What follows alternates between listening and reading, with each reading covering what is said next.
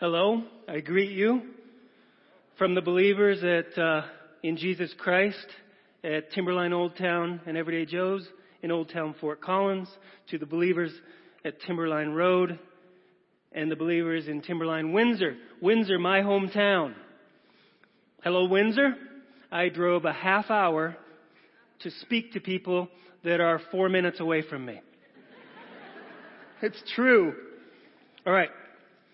This series, At the Table, about the meals Jesus shared with people as told in the Gospel of Luke. So if you're following along with the bulletin, the outline, turn that over. And I need to explain something. Most of this outline and most of these blanks, if you do that, if you write in and take notes, we will not be writing in most of them until, most of them until the tail end of my talk. But I do want to do this. One thing for us to do together. First sentence. On a scale of 1 to 10, with 1 being hardly ever and 10 being very much so, circle the number that indicates how humble I am. Please do not look at your neighbor's answer. Swap with your neighbor and have them circle how humble you are. Did you do it? Today, the sermon, my talk, is titled Humble Pie. Who here has ever tasted humble pie? It's worse than shoe fly pie. It's worse than minced meat pie, and that's pretty bad. It tastes terrible, but it's good for us. There's this question: if you could have dinner with anyone who ever lived, with whom would you want to have dinner or share a meal? And answers like Einstein and Bill Murray and persons like that are given. And lots of times people say Jesus. As I have read through the stories in Luke again of Jesus eating with people, not so much do I want to have a meal with Jesus. It's very disruptive, and most of the time there is a surprise helping of humble pie for the guests.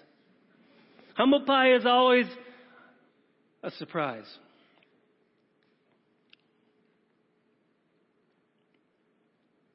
How do you get humble? How does one get humble?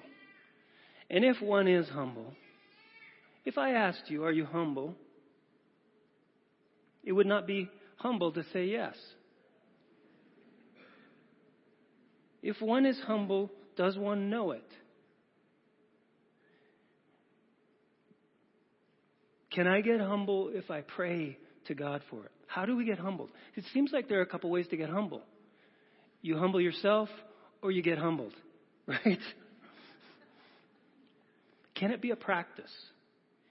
Is it a supernatural transformation? I feel particularly equipped to talk about humility because I'm good at it. I've eaten a lot of humble pie. I really have. I've thought about it quite a bit. One morning this week, I was riding my bike around the lake in Windsor where I live. And there were birds, pelicans, and I don't know what else. Gobblers. Hoot owl. But these birds of the water. And there were dogs. And I was just looking at these birds being birds, you know. And it was pretty spectacular. And then I went home. And I got home and I sat down. And my black cat, Oliver, jumped up beside me and started making all the sounds that he makes. He has a tremendous range of voice. It sounds like he's saying words, and he just came up, and he was just being Oliver. He was just being a cat. And I was thinking about when Jesus said, look at the birds. Remember Jesus said that? Look at the birds. And I looked at the birds, and I looked at the cat. And the thought that occurred to me, because I was thinking about this thing of humility, was they're not trying to impress us. They're just being birds, cats, dogs. And I was jealous of them because dare I say, we spend so much of our lives. I want to be impressive. And it's tricky. Posing, posturing. And I was jealous of these creatures that don't have this thing called the human ego. Always messing with me. Humble pie. Luke 14, verse 1. Follow along. One Sabbath, when Jesus went to eat in the house of a prominent Pharisee, he was being carefully watched. Carefully watched. There in front of him was a man suffering from abnormal swelling in his body. I've read this story lots of times, I suppose, and I think I've never really noticed about this guy. I never really thought about him, abnormal swelling in the body. Another translation says he had dropsy. I asked a doctor friend of mine, what's dropsy? And he said it's fluid retention, probably from congestive heart disease. George Washington had it. No oxygen tanks back then. This guy probably couldn't walk from the kitchen to the couch without being completely wiped out. Bad shape.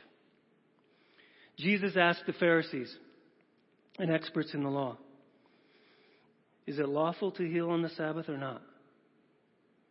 Do you know why he asked that? Because of this legalism about rest versus work, okay? Is it lawful to heal on the Sabbath or not? Is this a trick question, Jesus? They remained silent. Good idea. So taking hold of the man, he healed him and sent him on his way. And that's all we'll ever hear about this guy.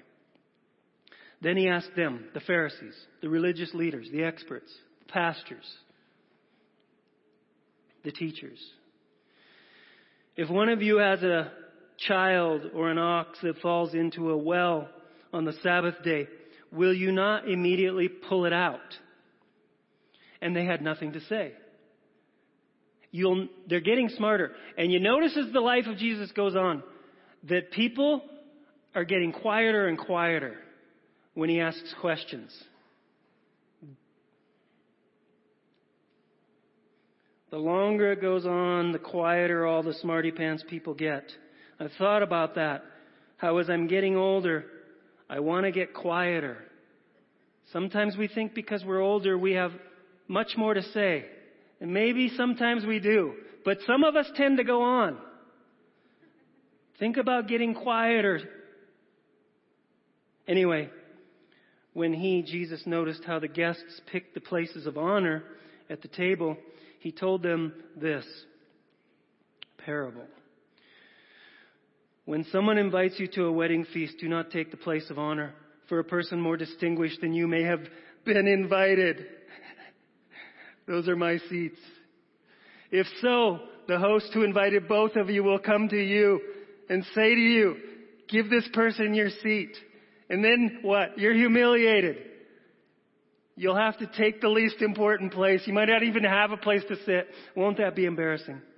But when you are invited, take the lowest place, so that when your host comes, he will say to you, friend, move up to a better place. What are you doing? Then you will be honored in the presence of all the other guests. And here's the sentence, brothers and sisters.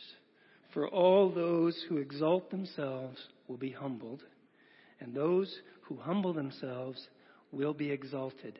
That's all we need to know. But doing it.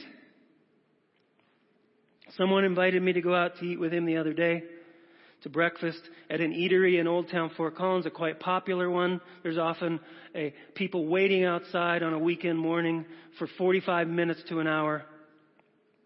This was a weekday. He says, come on. And he had 2 guests in from out of town. He said, I want you to meet my guests. So we went over there. And when we got there, he said, oh, I want to sit at the bar around the bar area because Sam's working and I want my 2 guests to be able to meet Sam. And I said, they're going to meet me too. But there would be 4 of us, but there were only 3 open spots at the bar. And he turns to me after talking to the host or the hostess and he says, they can't take, we can't hold as many as 4 seats at the bar, so you're going to have to not be with us. And he uninvited me. Right. And I just stood there and I was bemused. Which is like confused to the 3rd power. I think I was humiliated. And I just looked at him for a while. He says, well, I really want him to meet Sam. And so I left. And as I was walking, he texted me. And he said, sorry about that. And I texted back, and this is what I texted. It is a valuable experience that will prove useful in my public communication in the future. And that is usually how I filter these things.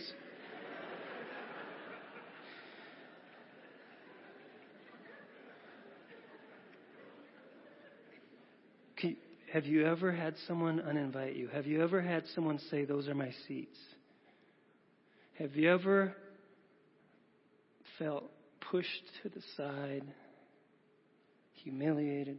Jesus noticed how people were picking the best spots at the table.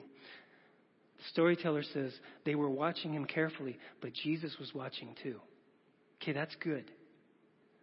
He's also watching. He noticed people jostling for spots.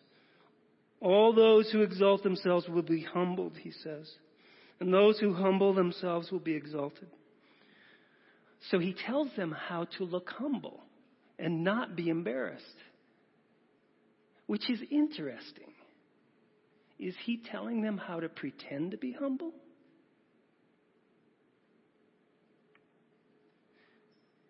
He tells them, what if I'm just pretending to humble myself? Does that count? Do get exalted? Darren, I would exalt you. But you were pretending to be humble. I've done that. And I've also tried to cozy up to the big shots, try to be something. But he tells them how to act humble. So my question is this. Is Jesus telling them, and by extension us, how to pretend to be humble? Or is he telling us, teaching us, how to practice humility? All right. Humility is a tricky thing. Sometimes I've been humble, but then I've been proud of my humility. Like that thing at the restaurant. I handled it well. I didn't even get mad. But I'm telling you about it now. I'm bragging about my humility. What do you do? What do you do when someone gives you a compliment? We downplay it, don't we? Hey, you're looking good. Yeah, I could stand to lose a few pounds. That's a nice shirt. This old thing, got it at the thrift store. $3. That was a good sermon. That's not me, that's the Lord. It wasn't that good. Well, we don't know what to do with it. We want to be thought of well, maybe even admired. We want to be impressive. We want to be noticed. We want to be invited. But we don't want people to know that we want it. So we do the false humility thing, leastwise I do. And I think it's because we don't know who we are. Really. We're trying to carve out an image that people will like. And hey, if you're under like 25 and you think this is going to get easier, it's not going to get easier. You're going to get better at it. Your ego is going to get better at it. So, I think it's because we don't really know who we are. We're trying not to look like we're trying to be something. I'm trying to be cool without people thinking I'm trying to be cool. When I first went to Old Town 10 years ago, I was the oldest guy there, and now I'm way the oldest guy there.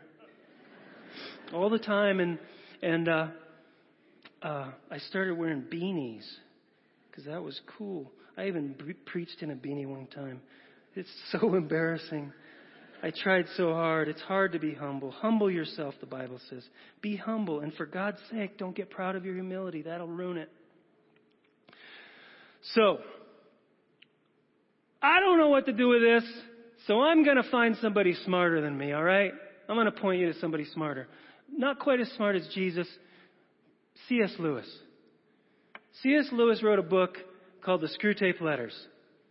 It's a series of letters that this demon, Screwtape, writes to his nephew demon, Wormwood. Now, a demon is the spiritual adversary. It is a spiritual force working against the goodness of the kingdom and the goodness of Jesus, okay? So it's this veteran demon writing letters. It's not a true story as far as we know. So he's giving Wormwood advice on what he calls the patient. The patient is a British recent convert to Christianity. And Wormwood has been assigned to him to ruin him.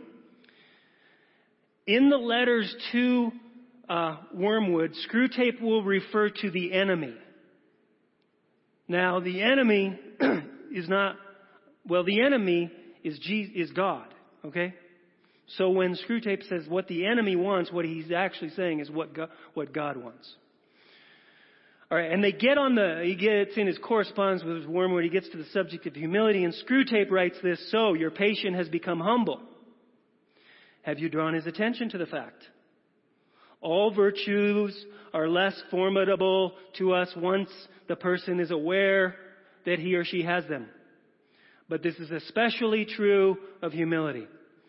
Catch him at the moment when he is really poor in spirit and smuggle into his mind the gratifying reflection, by Jove, I'm being humble.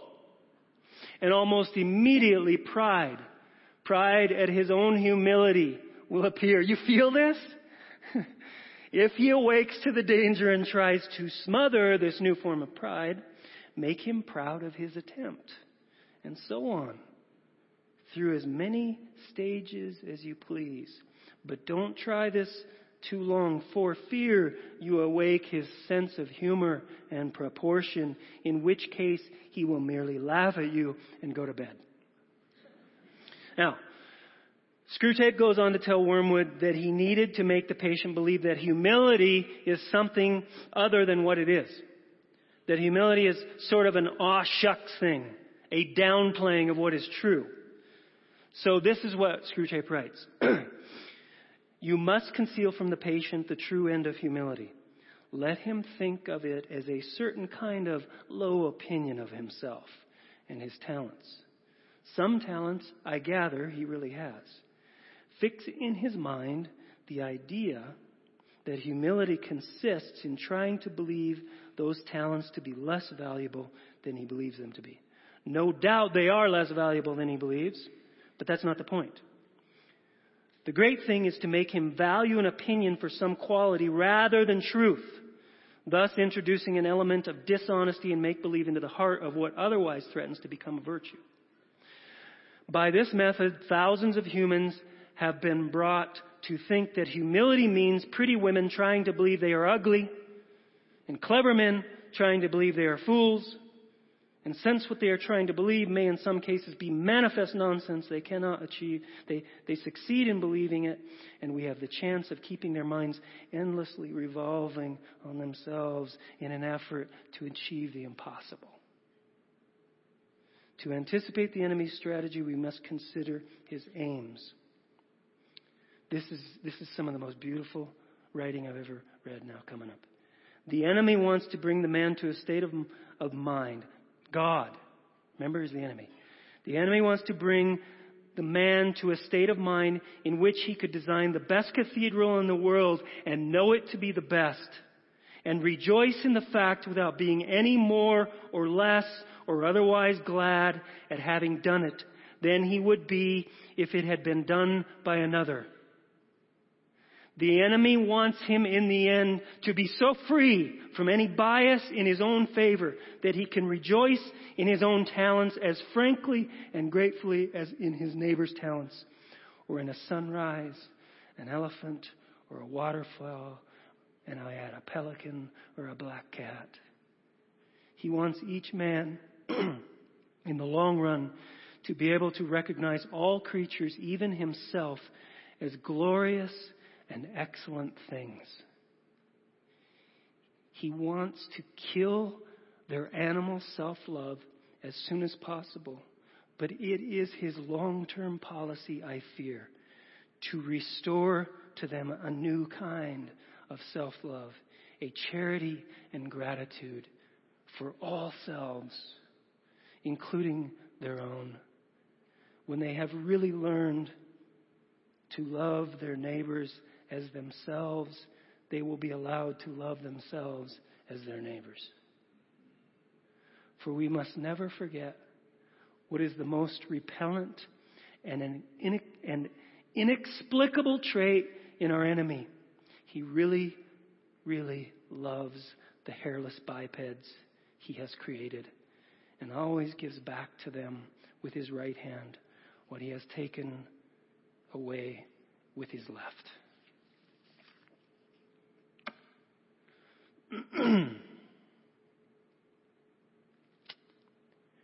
True humility. Is it possible?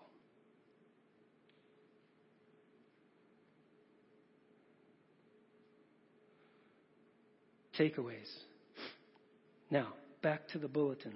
Let's write some things down, would you? I really want you to write these down. Takeaway number 1 is a question. What is my hustle? By that I mean is, what is my angle? How do I make people think this or that about me? Is my hustle posing as more than I am, or posing as less than I am? Because my suggestion, my belief is that we're all insecure, and we compensate for it differently. Right? So we see the person that we think is arrogant and overconfident, and we don't realize that's just a hustle, because we don't know who we are. Okay? We're not okay with who we are. So just think about that for the next week. What do I find myself when I'm posing as more than I am, or when I'm posing as less than I am to appear humble? All right, takeaway number 2. This isn't about thinking less of ourselves. Neither is it about thinking more of ourselves. It is about thinking rightly of ourselves. Now, I don't know who said that, but I read that a long time ago and I never forgot it.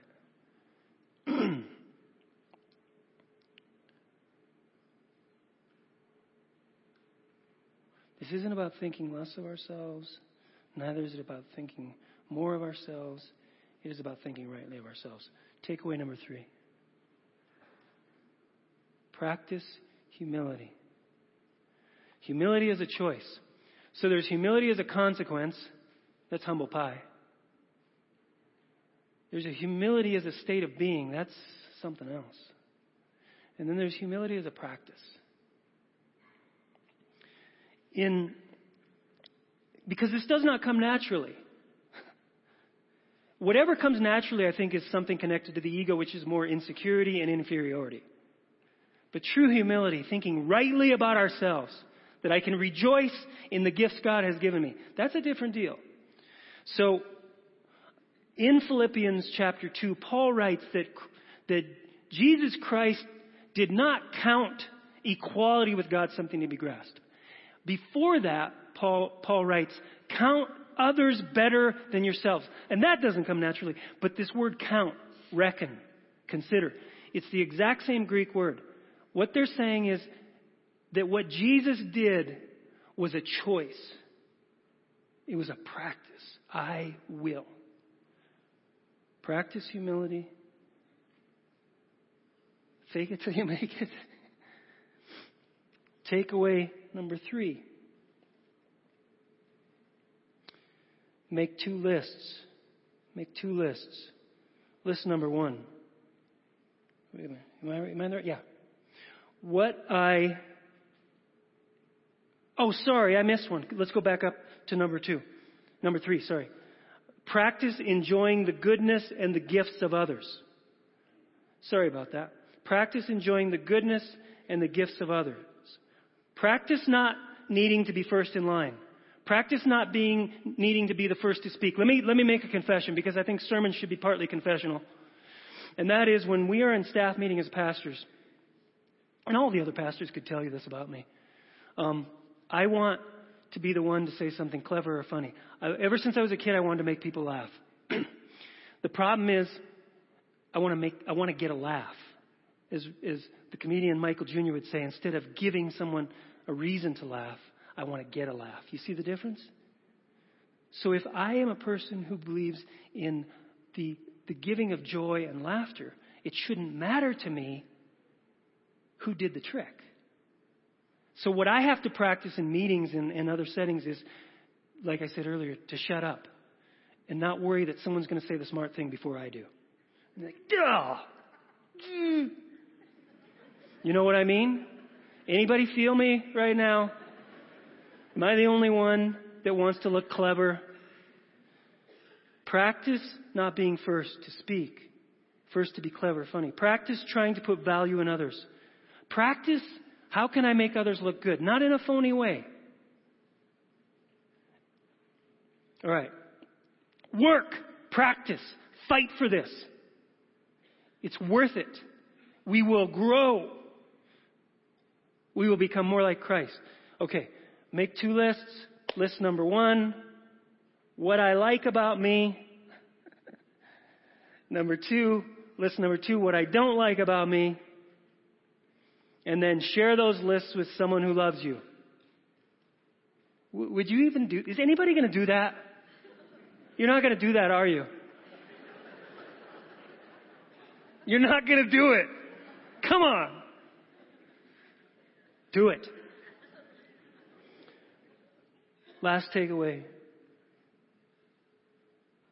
Pray for the Spirit of Jesus to make it real in us.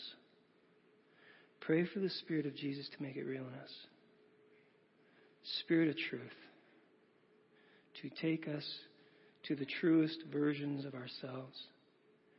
Have you ever experienced it for a minute? When you didn't care who looked good, or who got the credit, or who made them laugh, or whose dress was the prettiest, or whatever, or who got to sit by Derry at the meal after Summit, whatever.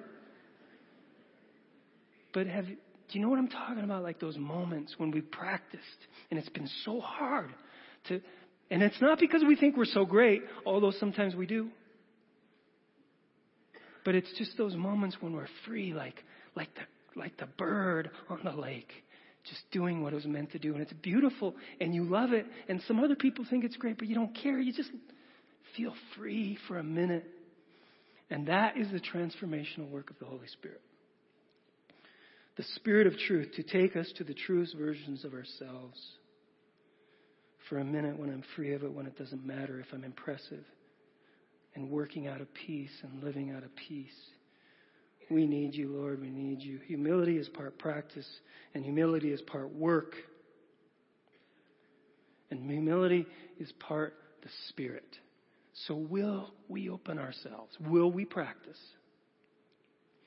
But just as importantly, more importantly, will we say, Lord, take me to the truth, Spirit of truth. Tell me who I am. Let's be silent and thoughtful and reflective for a bit here.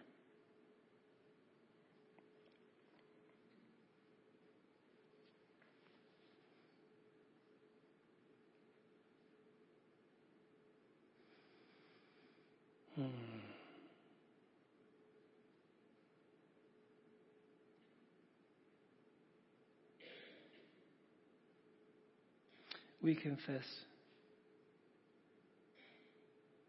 that there are times we think too much of ourselves. There are times we think too little of ourselves. It's hard to figure out how to be humble and yet not get walked on. To be strong and confident. To rejoice in our own gifts. To rejoice in our own gifts. That I could make a person laugh. That I could be involved in the good news. That we could bake that. That we could make that. That we could build that. That we raised those kids.